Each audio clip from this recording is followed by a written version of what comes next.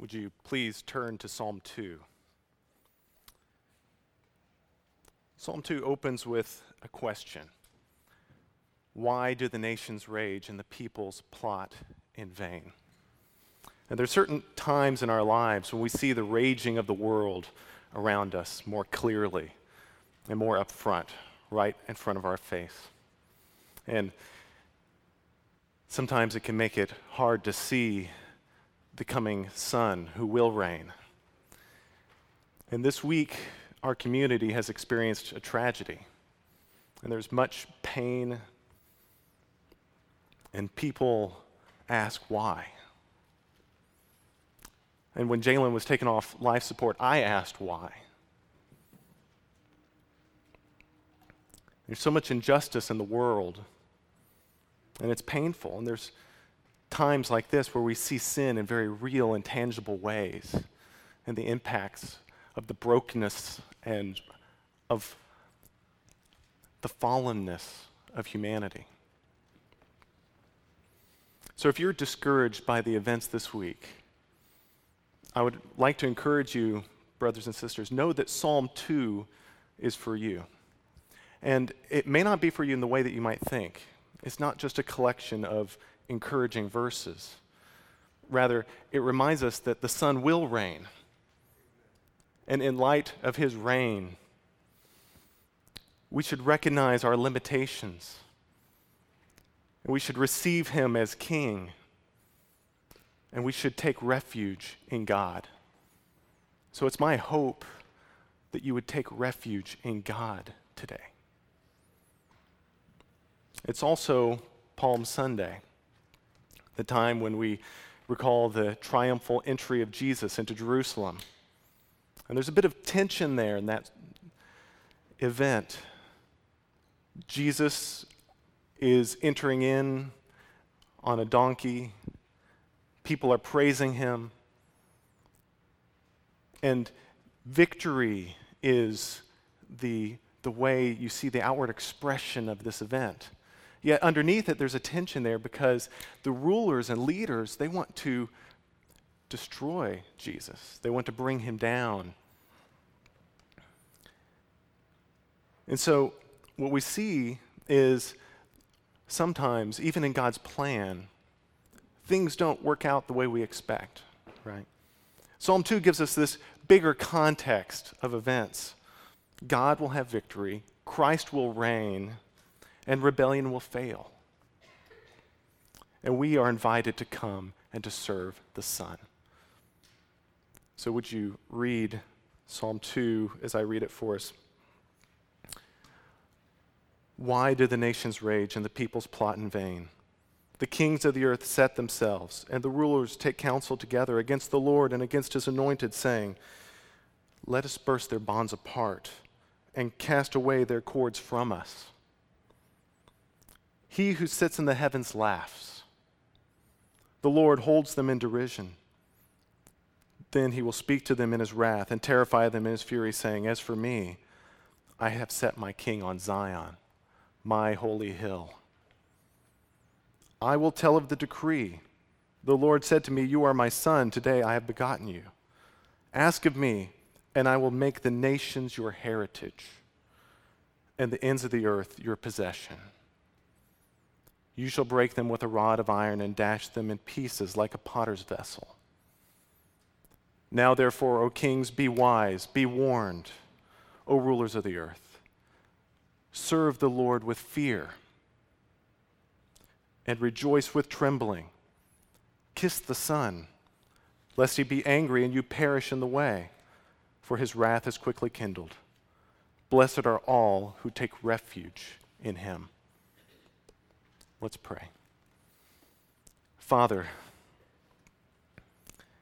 help us to take refuge in you. Lord, even as the nations rage, even as there is great sin and disorder in the world around us, help us to see that you have established your King and that his rule will prevail. And so, Lord, thank you for the testimony of Psalm 2.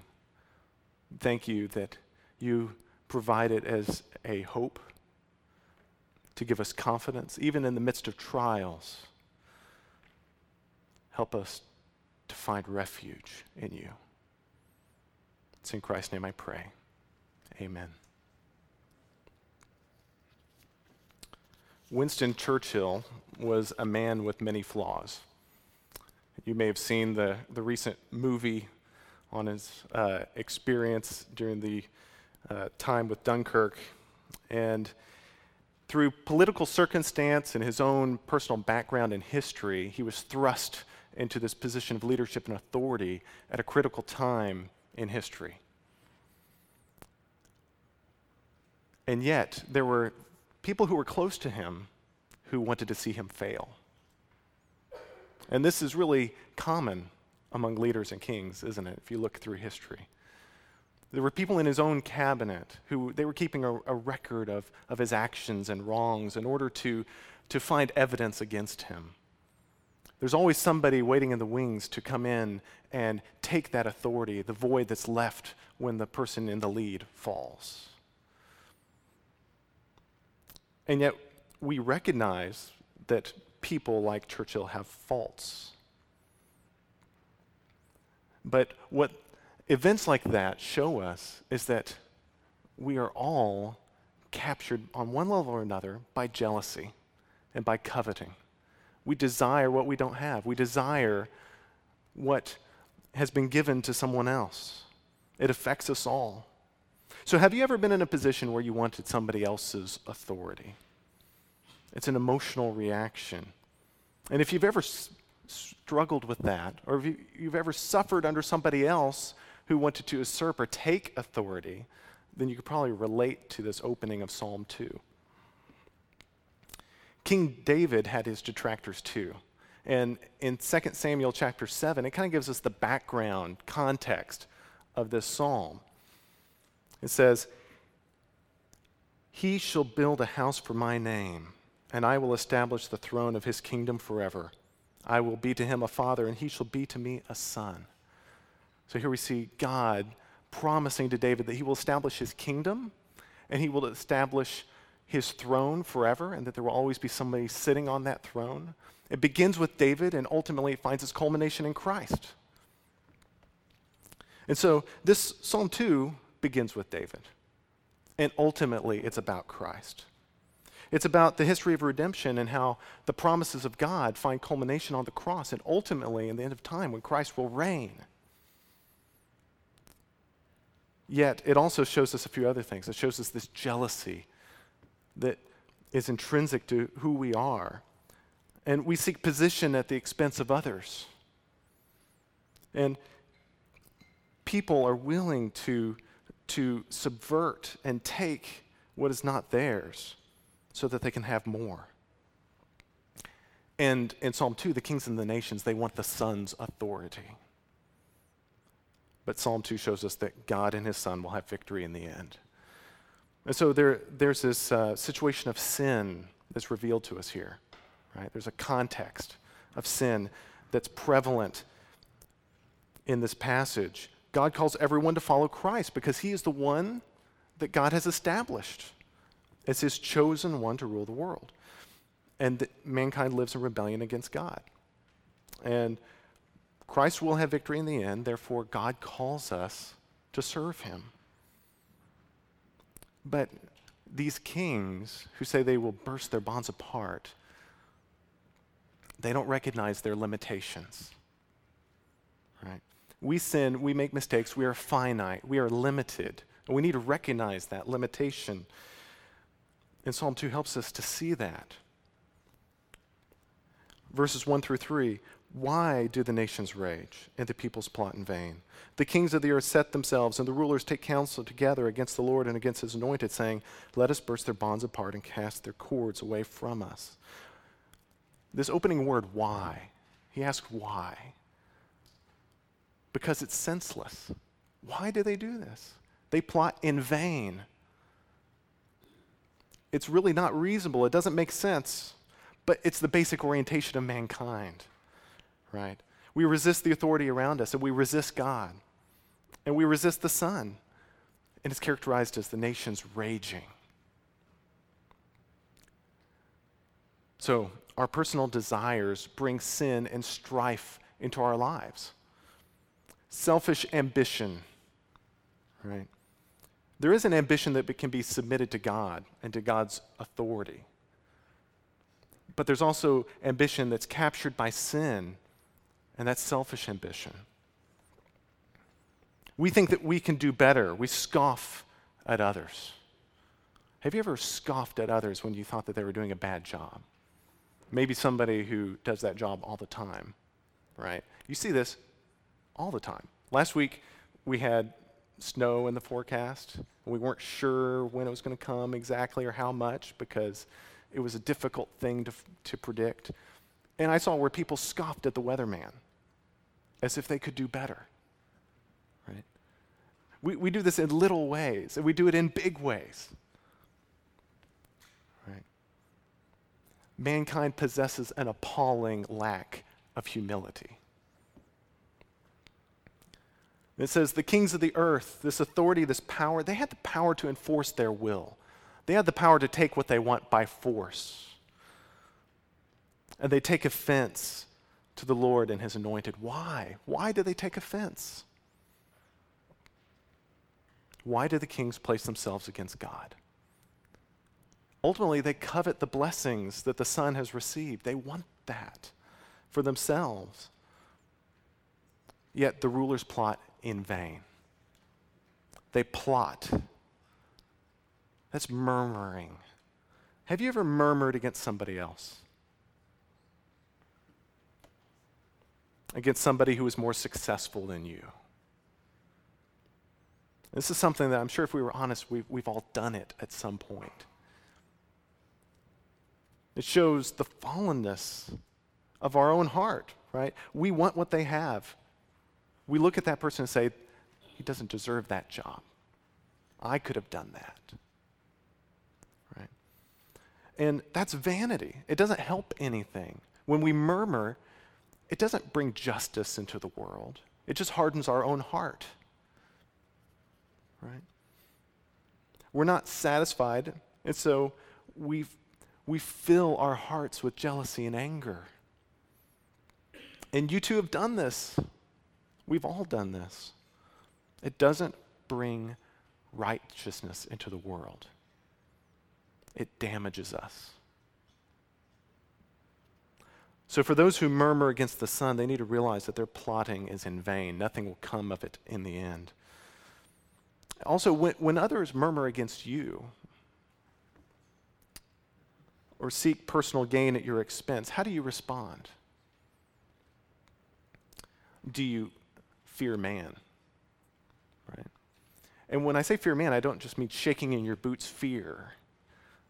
I mean, do you position yourself to take advantage of the situation in order to appease the other person? I mean, fear of man is common. And it's just fearing people more than fearing God. In Acts 4, Peter and John have just been suffering trials at the hands of the Jewish leaders. In the early parts of Acts, they're imprisoned, they're brought before the Jewish leaders a couple times.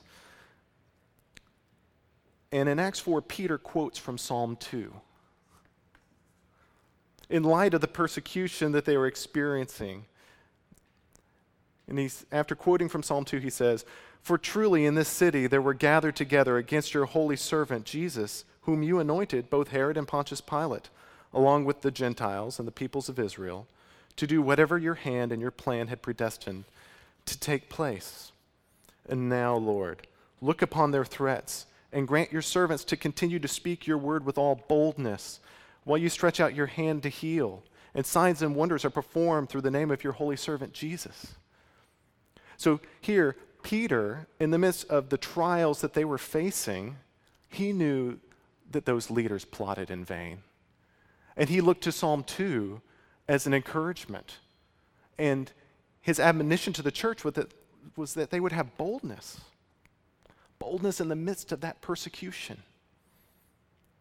So may God grant you boldness to proclaim the gospel. May he grant you boldness, knowing the threats of those around you against God will not stand. And may he grant you boldness, knowing that Christ's kingdom will be forever. And then in verses 4 through 6, he who sits in the heavens laughs. The Lord holds them in derision. Then he will speak to them with his wrath and terrify them in his fury, saying, as for me, I have set my king on Zion, my holy hill. The Lord laughs. The Lord is the one who sits in the heavens. He's above all of these events taking place, and he looks down upon the kings. And the kings are taking themselves rather seriously, don't you think? And how does God respond to them? He realizes that they are not a threat. He doesn't have to adjust his plans for them. He has set his king on Zion. And he reaffirms to them that he has chosen what he will do. So you can trust that God will do what he says he will do. One time, Aaron and I ran into some cult members, and we had a discussion with them. And one of the things they said was that God did not intend for Jesus to die. That was kind of an accident, something that could have happened, could have been okay if it didn't happen. Everything would have turned out the same either way. Because they didn't have a need for sacrifice in their theology. They were a works-based system of thought. But that's not what Scripture says. If you look at the Gospels, they're pointing over and over again how Jesus was looking towards Jerusalem. And a significant portion of each gospel text is spent on that last week, from the entry into Jerusalem through the cross. The Gospels themselves point to how Christ must die on the cross to accomplish God's plan. So even those who were plotting against Christ, they were fulfilling God's prophecy and will. So even though they plot, ultimately the Lord laughs. Right? Jesus goes to Jerusalem. We see the cross and we find redemption that is accomplished for you. So therefore, be confident. God has said that he will set his king on Zion. We have confidence that God will do what he says he will do. We can trust him at his word. Also, look at the ambition of the kings and watch your own ambition. Right? Is your ambition selfish for your own desires, or is it submitted to God in God's kingdom? So if you're a Christian, submit your ambition to God and welcome the Son as King. Verses 7 through 9. I will tell of the decree. The Lord said to me, you are my son. Today I have begotten you. Ask of me, and I will make the nations your heritage, and the ends of the earth your possession. You shall break them with a rod of iron, and dash them in pieces like a potter's vessel. First thing we can observe here is that the Son will rule, and that the Father loves the Son. The Lord said to me, you are my son, today I have begotten you. So this loving relationship between the Father and the Son, it guarantees Christ's authority, right? It's an affirmation of what will take place. We see in Colossians, right, he's the firstborn of all creation. That firstborn doesn't mean that he was created, but it's a title of position, right? The one who will inherit all things, right? So that fits really well with Psalm 2. The same idea, that Christ is the one that will receive a heritage, and that heritage is the nations. Hebrews 1 draws on Psalm 2 to talk about how Christ is superior to the angels, and it goes through and lists some more psalms. Know that the relationship between the Father and the Son establishes Christ's place of preeminence. John's gospel does an excellent job of fleshing out this relationship between the Father and the Son, and also the Holy Spirit, and he even draws the church into that relationship in several places. In John chapter 14, it says, "In that day you will know that I am in my Father, and you in me, and I in you. Whoever has my commandments and keeps them, he it is who loves me, and he who loves me will be loved by my Father, and I will love him and will manifest myself to him." You see a spirit of adoption there. And we see adoption at other places in Scripture. So this relationship between the Father and the Son, it establishes Jesus' authority, but it's also the foundation for our relationship with God. Christ reconciles us to God. And it's only through the Son that we have access to the Father. It's because the Father loves the Son that he gives the Son a heritage. "Ask of me, and I will make the nations your heritage and the ends of the earth your possession." So we see how God's love ensures this heritage. The Son doesn't have any needs. He just simply has to ask of the Father. And compare that to these kings and nations. They take what they want by force. They burst apart the bonds. Yet the Son asks and the Father gives. The kings have a very different attitude. And what's your relationship with God like? Is it more like the kings or more like the Son? How do you get what you want? Do you take it by force, or do you ask God in prayer? Do you come to the Father knowing that he will provide for your needs? You see, the Son's kingdom was in line with the Father's will. Is your own life in line with your will, or is it in line with the Father's will? There really is a contrast here. The rod of iron versus a pot dashed to pieces. A rod was a shepherd's implement. And the fact that it's a rod of iron shows that it's strong and lasting. But he's still a shepherd. He will shepherd the nations. So his rule will be strong because it's guaranteed by God, the Father. But there's this other side of the breaking of the pot. That's the dashing of the rebellious nation. So the contrast is real, and a choice is placed before us. Which side will you take? It's the same choice that was presented in Psalm 1. "For the Lord knows the way of the righteous, but the way of the wicked will perish." Will you be shepherded, or will you be broken?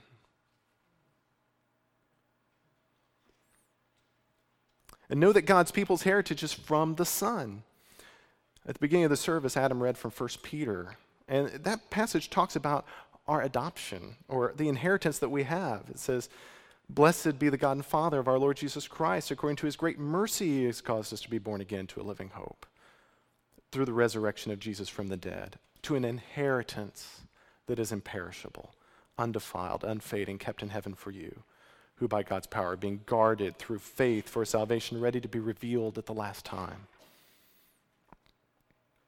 Be encouraged knowing that God has given the Son a heritage. And we have opportunity to partake of that inheritance. So knowing that we have an inheritance and knowing his protection, we can take refuge in God. "Now, therefore, O kings, be wise, be warned, O rulers of the earth. Serve the Lord with fear and rejoice with trembling. Kiss the Son, lest he be angry and you perish in the way. For his wrath is quickly kindled. Blessed are all those who take refuge in him." There's some strong, contrasting thoughts there, aren't there? Right? Be wise and be warned. Serve with fear. Rejoice with trembling. And how do you reconcile these two things? How do you reconcile the admonition to follow combined with the severity of not following? One commentator put it this way. He said, "The only safe place from God is in God." So those who take refuge in him will find blessing, and those who do not will perish. There's a lot of dangers in this world, but the greatest danger you will ever face is the wrath of God, and the choice is before you. Will you take side with the kings or with the Son? I urge you to take refuge in God today. In this section, it talks about serving the Lord and how it is submission to the Son. It says, serve the Lord in reverence. Are you in charge, or are you a servant of God? Right? Basic question. It also says, kiss the Son. This is an image of submission. God is powerful, but his people are safe in him. So outside of God's care, there is wrath, but safety and protection are found in Christ. And so how are we to respond to this? We're called to respond in repentance. There's an admonition here at the end of the passage. It says, take refuge in God. There's all these warnings, and they are stern warnings, but it closes in hope. An offer. It says, take refuge in God. And there's a corollary there that there's a mission of reconciliation then, right? We long to see people, men and women, take refuge in God. Psalm 2 ends with this offer of hope, and it's our heart's desire that you would place your faith in Christ. Another theme in this last section is the theme of rejoicing. We rejoice in our service. Psalm 100 captures this gladness of serving the Lord. Make a joyful noise to the Lord, all the earth. Serve the Lord with gladness. Come into his presence with singing. Know that the Lord, he is God. It is he who made us, and we are his. We are his people and the sheep of his pasture. Right? You see that relationship driving the rejoicing there. And so it ends with blessing to those who take refuge. Right? Psalm 1 has a lot of similarities to Psalm 2. There's this contrast, mentioned it earlier, between the righteous and the unrighteous. Psalm 1 really focuses in on the heart. Right? Blessed is the man who walks not in the counsel of the wicked, nor stands in the way of sinners, nor sits in the seat of scoffers, but his delight is in the law of the Lord, and on his law he meditates day and night. Right? This is a function of our heart, intent, and desire. Psalm 2 takes a different tact.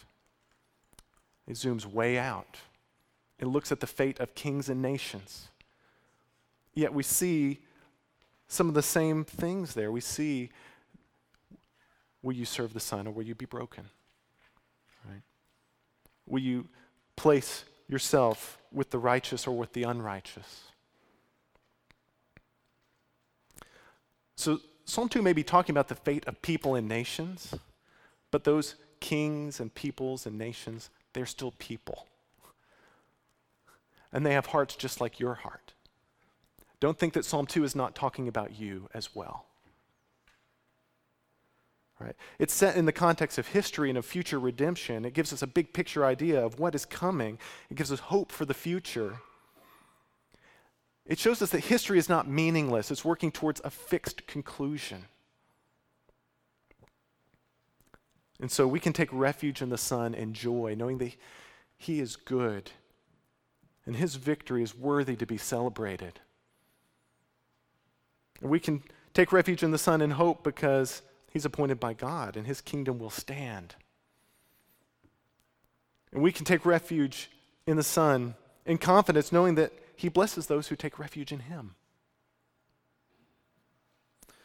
There's been a lot of talk in our day about how we live in a post-Christian nation, a post-Christian era, where people have turned their hearts away from God to other things, particularly to secularism.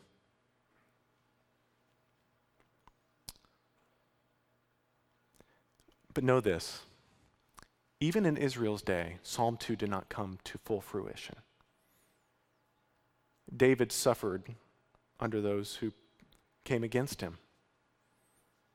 Christ suffered, and he's the fulfillment of Psalm 2. The church, in their trials, looked to Psalm 2 for boldness and confidence and hope.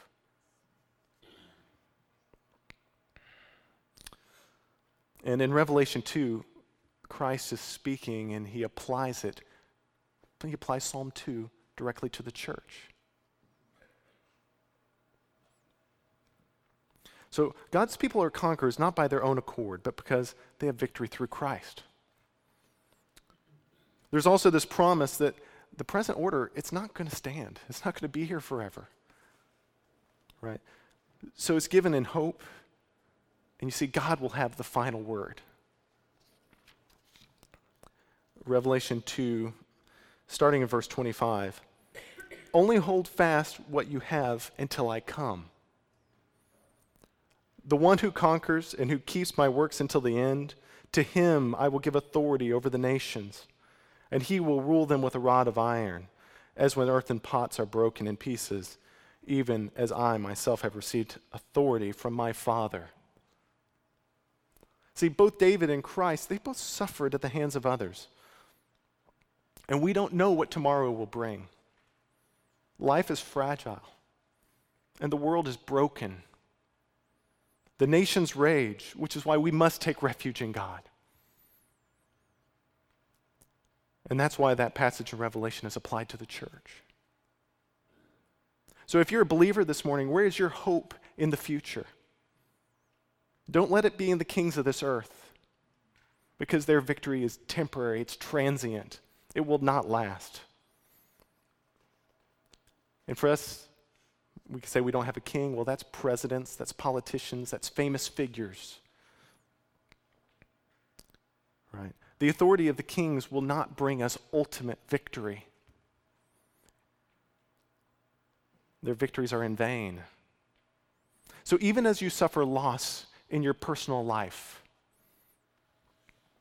even as you're discouraged, and even as you feel like a stranger in a strange land, it may even be the land that you were born in. Look to Christ's words here. Only hold fast what you have until I come. So as we wait, we need to recognize our limitations. We need to welcome the Son as King, and we need to take refuge in God. Now, this is an exhortation from Christ to his church to hold to the gospel in the face of trials. And he backs it up with the promises given in Psalm 2 that Christ will have rule and authority in the end. So no matter how the kings of the earth assert themselves, Christ is the true king. No matter how many people decide that they will place their fate with the raging peoples, with the nations, rather than with Christ, you, brothers and sisters, hold fast to the gospel. Hold fast to God's promises until he comes. And so it's my prayer for you this morning that you would take refuge in God. Let's pray. Father, I thank you that you have given us a firm, fixed hope. We do not have to fear. Our boldness and confidence, to the world it's irrational, but it's found in you.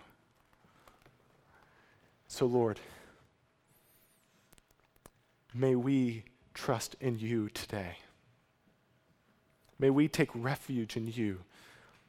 When life gets difficult, when trials overtake us, we can turn to nowhere else but to you. And so, Lord, we trust you. We pray that you would be our hope in life and death. It's in Christ's name I pray. Amen.